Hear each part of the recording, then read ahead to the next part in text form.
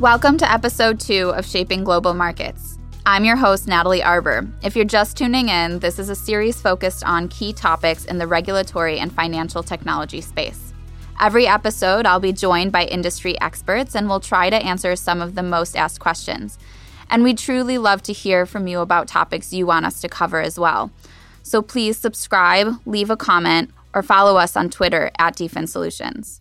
I'm truly excited to speak with today's guest. Not only is he the Chief Information Security Officer at DFIN, Danny Combs is a self-proclaimed OG of cybersecurity, and he has been working in the field for more than 20 years. In that time, he has held many positions across industries and contributed to several publications as a leader in information security, including Corporate Secretary and Forbes. Notably, he served in the United States Air Force for 8 years, managing information security and risk mitigation activities for the North American Aerospace Defense Command, Air Force Recruiting Command, Pacific Air Forces, and various intelligence agencies. Most recently, before joining DFIN as Senior Vice President and Chief Information Security Officer, he also worked in telecommunication. So welcome, Danny. I'm so excited to have you here today to talk to us in Chicago on this brisk morning. Thank you for having me. Yeah, absolutely. So before we dive into some of the bigger topics that we'll talk about that affect our industry, I wanted to sort of take a step back and find out a little bit about your career's trajectory, which ultimately led you to this senior position at DFIN. You have an impressive history beginning in the Air Force, where you earned 2 Air Force Commendation Medals and 5 Air Force Achievement Medals. So first, thank you for your service. But also, I'd like you to just tell us a little bit about your experience in the military and how that influenced your interests and career. Absolutely. First, thank you for the fantastic introduction there. So I did spend 8 years in the U.S. Air Force, and I was very fortunate, primarily because of the era to which I joined. Back in 1993, technology was really just starting to take hold in corporate America, coming out of the basements of government facilities and universities and the alike, and so as did security. Secondly, relative to the opportunities that provided, I'll give 2 examples. I remember going to my first DEF CON conference in 1995. And DEF CON, if you're not familiar, it's a very infamous hacker/security researcher conference that's held every year in Las Vegas, Nevada. There were probably 150 people that attended that conference. And it was fantastic because we would share outcomes of our research. We'd share tools and scripts and things that we had developed. We would learn more about the latest trends of attack techniques and motivations and et cetera. Not to mention interact with, interestingly, your adversaries. And last year, or this past August, I should say, there were 30,000 people that attended. Wow. And so I give that reference point because it's inspiring to me just how rapid my professional domain has grown, how much has come to the forefront. I remember for many, many years, both in the military context as well as in the corporate context, my first office at Abbott Laboratories, a large pharmaceutical company, was literally in the basement of an IT building on their campus. And today, I present quarterly to the board of directors of a billion-dollar company. Right, so it's been quite the rapid trajectory relative to the reliance upon security for organizations, the opportunities it provides for individuals such as myself. Going back to the Air Force, I just want to give a little shout out. My grandfather served on D-Day because just a few days was Veterans Day, right? Mm-hmm. And I was the 3rd generation of men in my family to serve in the U.S. Air Force, going back to the Army Air Corps days. So my grandfather served on, he was one of America's greatest generation that stormed Omaha Beach. My father hand carried the Panama Canal Treaty to the White House. I served in the era of the Kosovo-Yugoslavian conflicts and Khobar Tower bombings and 9/11 events and the alike. And very happy to share. My son's actually serving now. And interestingly, the same unit that I did for my final assignment in the intelligence community. To that end, when you serve in the intelligence community military, it really provides you fantastic opportunities, both from experiential perspective, but they have a unique budget structure, so plenty of opportunities to work on advanced technologies, emerging technologies, and really you definitely get trial by fire if you are fortunate to land those types of roles, and it really has served me quite well. Can you talk about your experience seeing it evolve over the 20 years and where you started in 93 to what it looks like now? And it seems like it's more sophisticated, obviously, in different ways. If you could talk to a little bit about that. Sure. I remember reading the FBI annual security report in 2006, and there was a very important metric that just really blew my hair back, which was that cybercrime in 2006 had surpassed global narcotics trade. Okay. And so for me, that was definitely a watershed moment. And when I think about the technologies that we employed and the problem statements we were trying to tackle back in the mid-90s to the late 90s, they were a lot more simple. Our biggest advantage at that time was just the knowledge of the underlying infrastructure and technology, so the operating systems, how the internet actually works, even as simple as how when you type that email, the 6 or 7 steps that are actually transpiring in the background to route that message. Today, we take all that for granted. Today, it is significantly more sophisticated. We're less focused on firewalls and major blocking and tackling. Today, as we were even 8 years ago, our approach was much more focused on infrastructure. Today, our approach is very much centered around data. Today, the majority of the internet is actually encrypted. It all appears to be the same protocols, as we'd say, of HTML traffic and HTTP, HTTPS. And so it's very difficult to identify those flows that will cause harm to an organization. And so we have to employ different techniques. And so we've heard the buzzwords across almost every industry of artificial intelligence, machine learning, but the security industry has truly embraced those capabilities and technologies. Unfortunately, so have our adversaries. We've seen a number of AI-driven attacks. Your easier attacks to mitigate are very often not the result of a human on the other side of that keyboard. Around 2010, I remember justifying my first large budget, and I was meeting with the CFO and the chief operating officer of a $2.7 billion company, and they were just beside themselves that I was asking for 7.5% of the IT budget, which was interesting because I had lowered it to be in line with Gartner's recommendation of 7.5%. Right, so and today that's grown to be 14%. Wow. Based upon... So double in 10 years. Correct. And that's not an insignificant number, obviously. Right. Tens of millions of dollars are necessary. And that's to, again, tackle the well-known challenges that we all face. It doesn't take into account, probably a better way of saying this is it doesn't take into account the company-specific attacks that more and more organizations are forced to contend with, from very sophisticated bad actors from nation states to criminal organizations in Eastern Europe and in Asia, wherein your standard controls just aren't going to be as effective.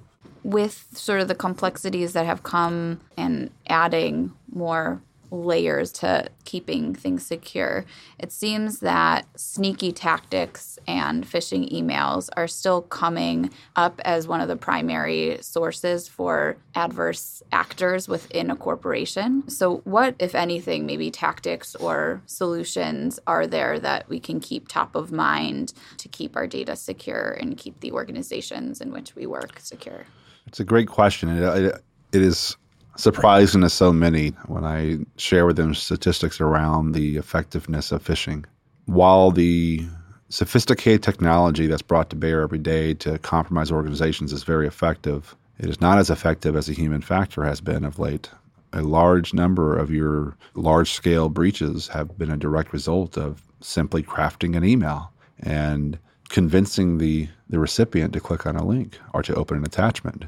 And that risk has been communicated for many, many years. And so it can be frustrating for a person like me to continue to struggle with this, if you would. However, there has been a more concerted effort. So this year we've seen a surge in that type of malicious activity. And it's been interesting to see the bad actors specifically target a named organization to do the research, to get to a named individual within accounting. It's very common, actually, within roles like mine, actually, because that can be quite embarrassing for a CISO to be compromised. But the targeted campaigns have become very, very common of late, very effective. Often the goal is to conduct some sort of financial fraud. But it also serves as a fantastic delivery vehicle for a bad actor to gain access to a network or to a company by installing malware that's embedded into a Word document or PowerPoint or Adobe.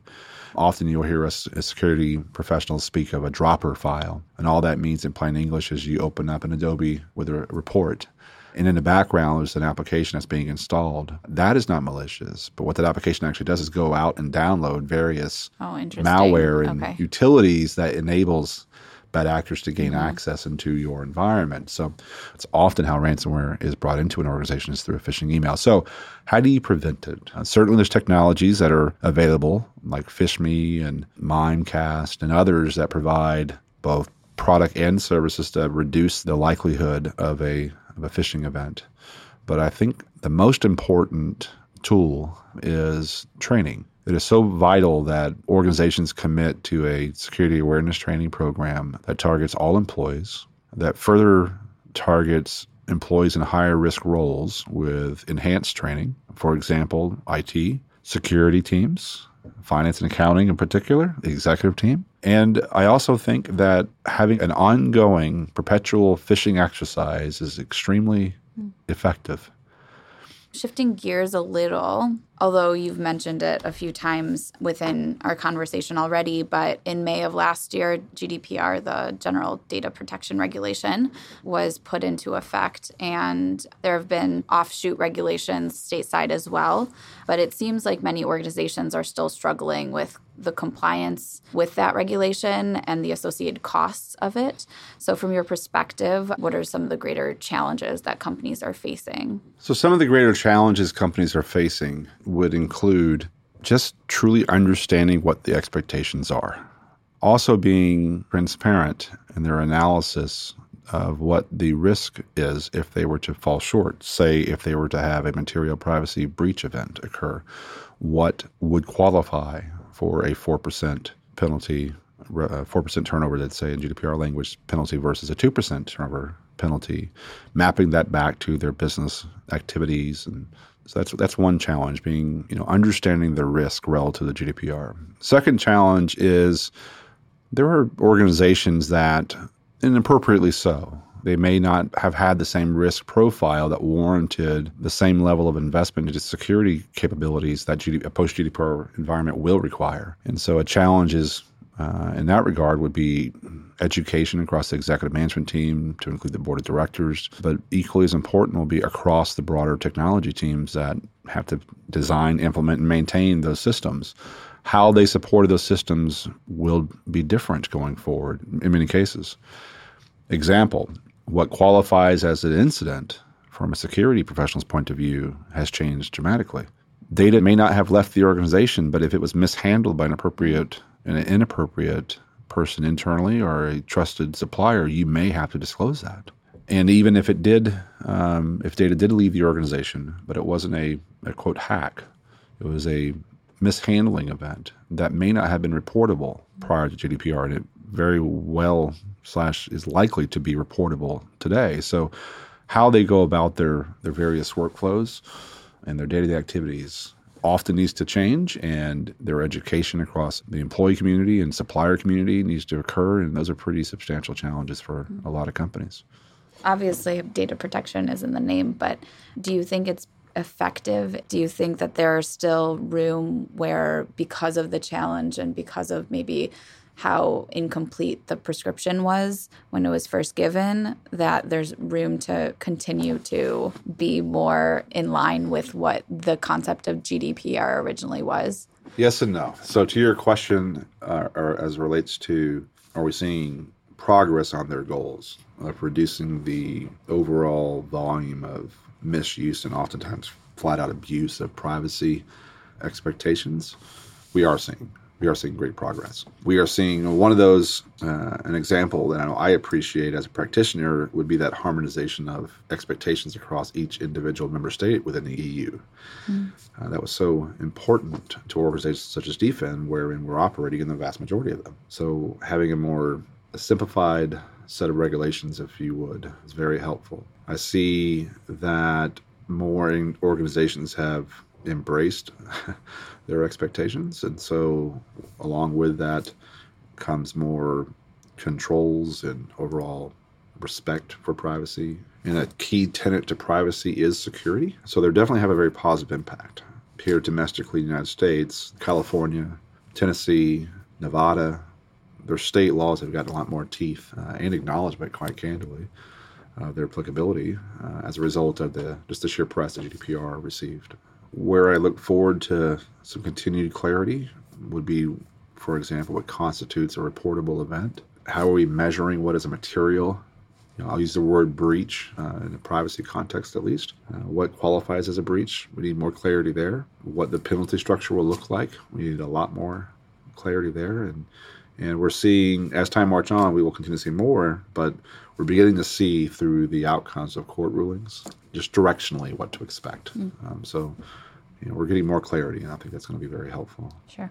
I read in an article recently that by the end of next year in 2020, 67% of enterprise infrastructures will be cloud-based and 82% of the workload will reside on the cloud, which doesn't seem super surprising to me, and probably most people wouldn't think that's surprising. But it does seem that there needs to be a much bigger focus on how do we keep something that is still a little bit elusive, that cloud concept, how do we keep it secure? So from a customer perspective, what should they look for when looking for a secure cloud solution? Sure. So there's two tracks of interest that customers usually want to focus upon. And within each track, there's 3 swim lanes of validation. So let me try to tackle all that.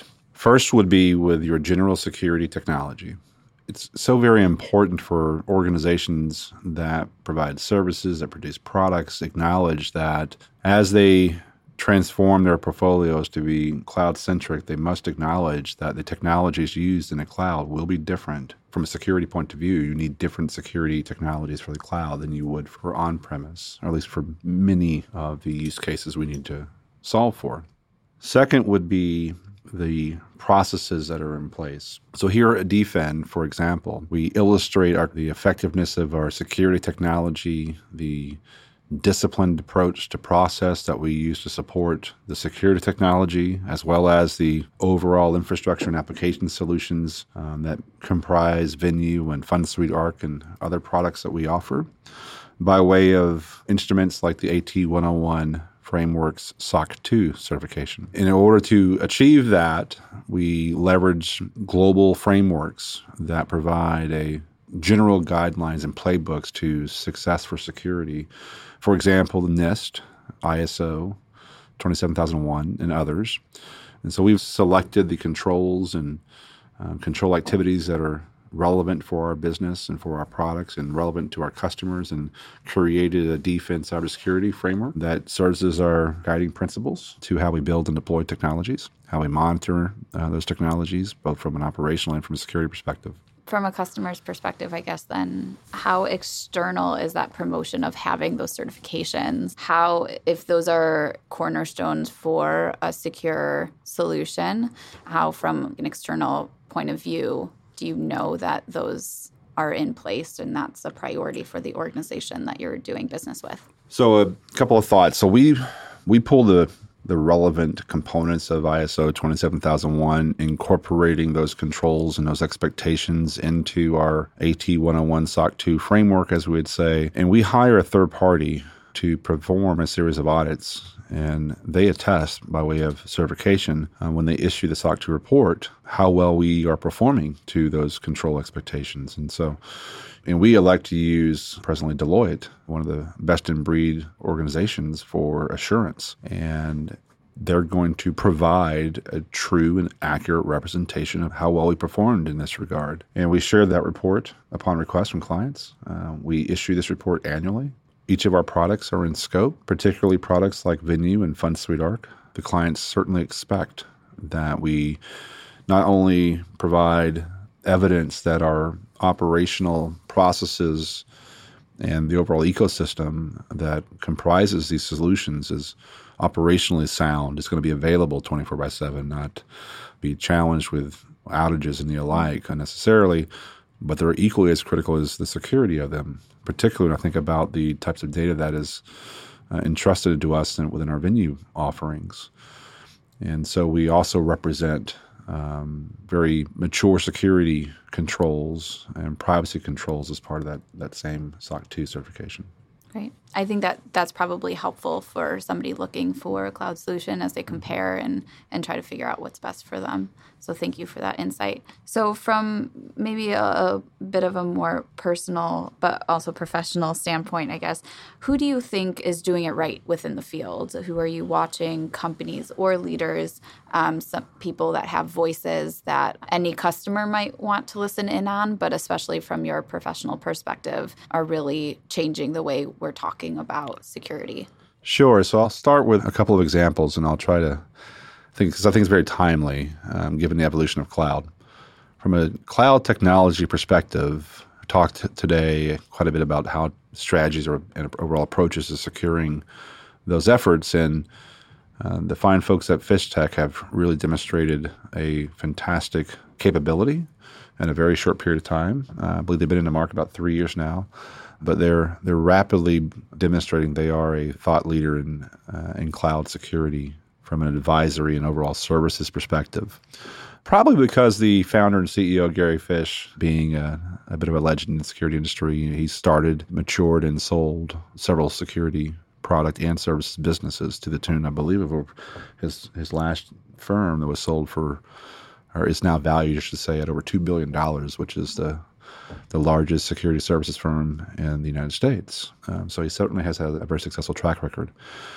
Another example is services, because as it becomes so very important to have the right skill sets and the right roles when it comes to security.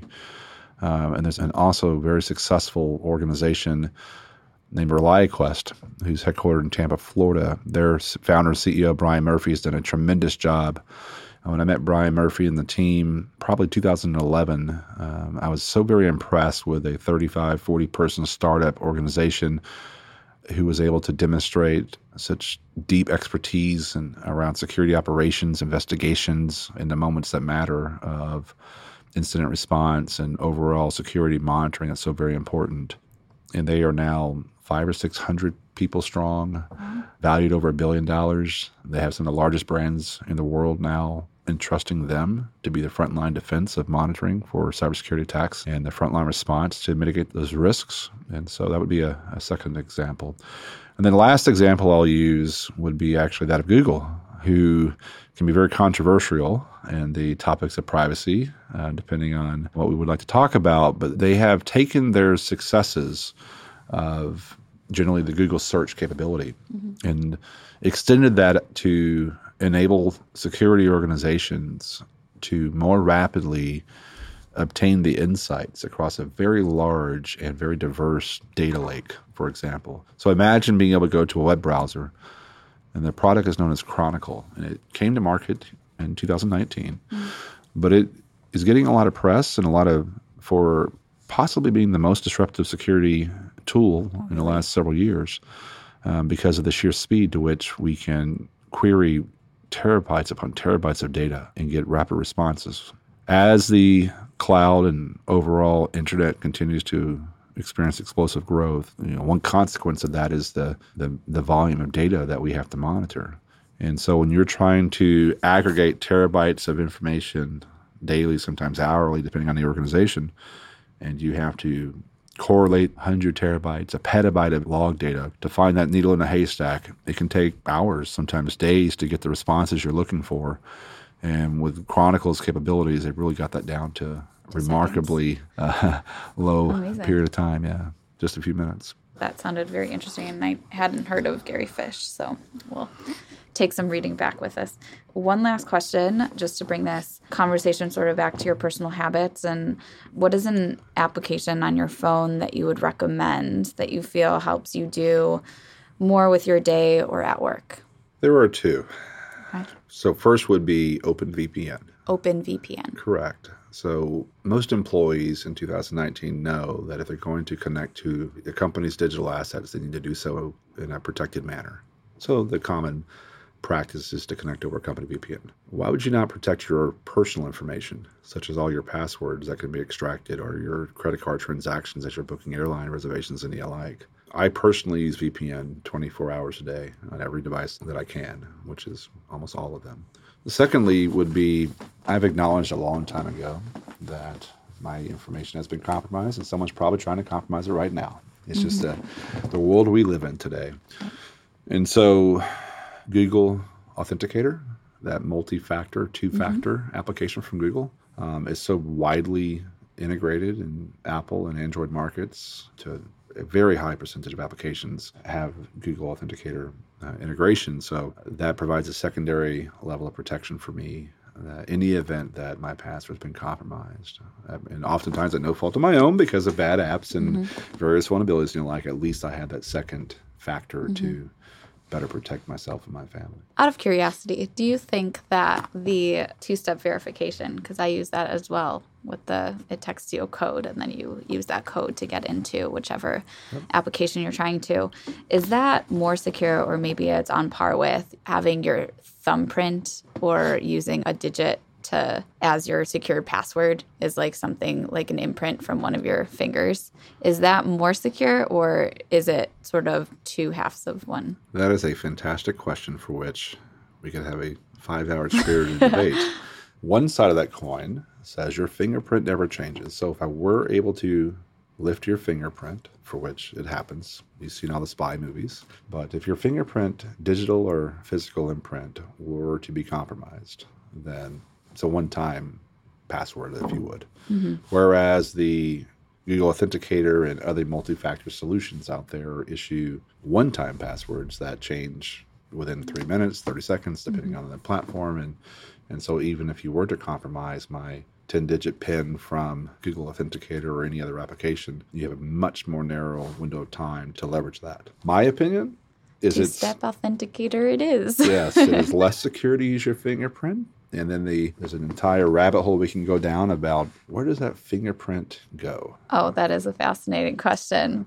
That does sound like a rabbit hole that we would spend a long time in. So thank you so much for taking the time to speak with us. I think that you gave some amazing clarity into GDPR, some of the other cyber things that people are concerned about these days, and how the future of that industry is being shaped and evolving.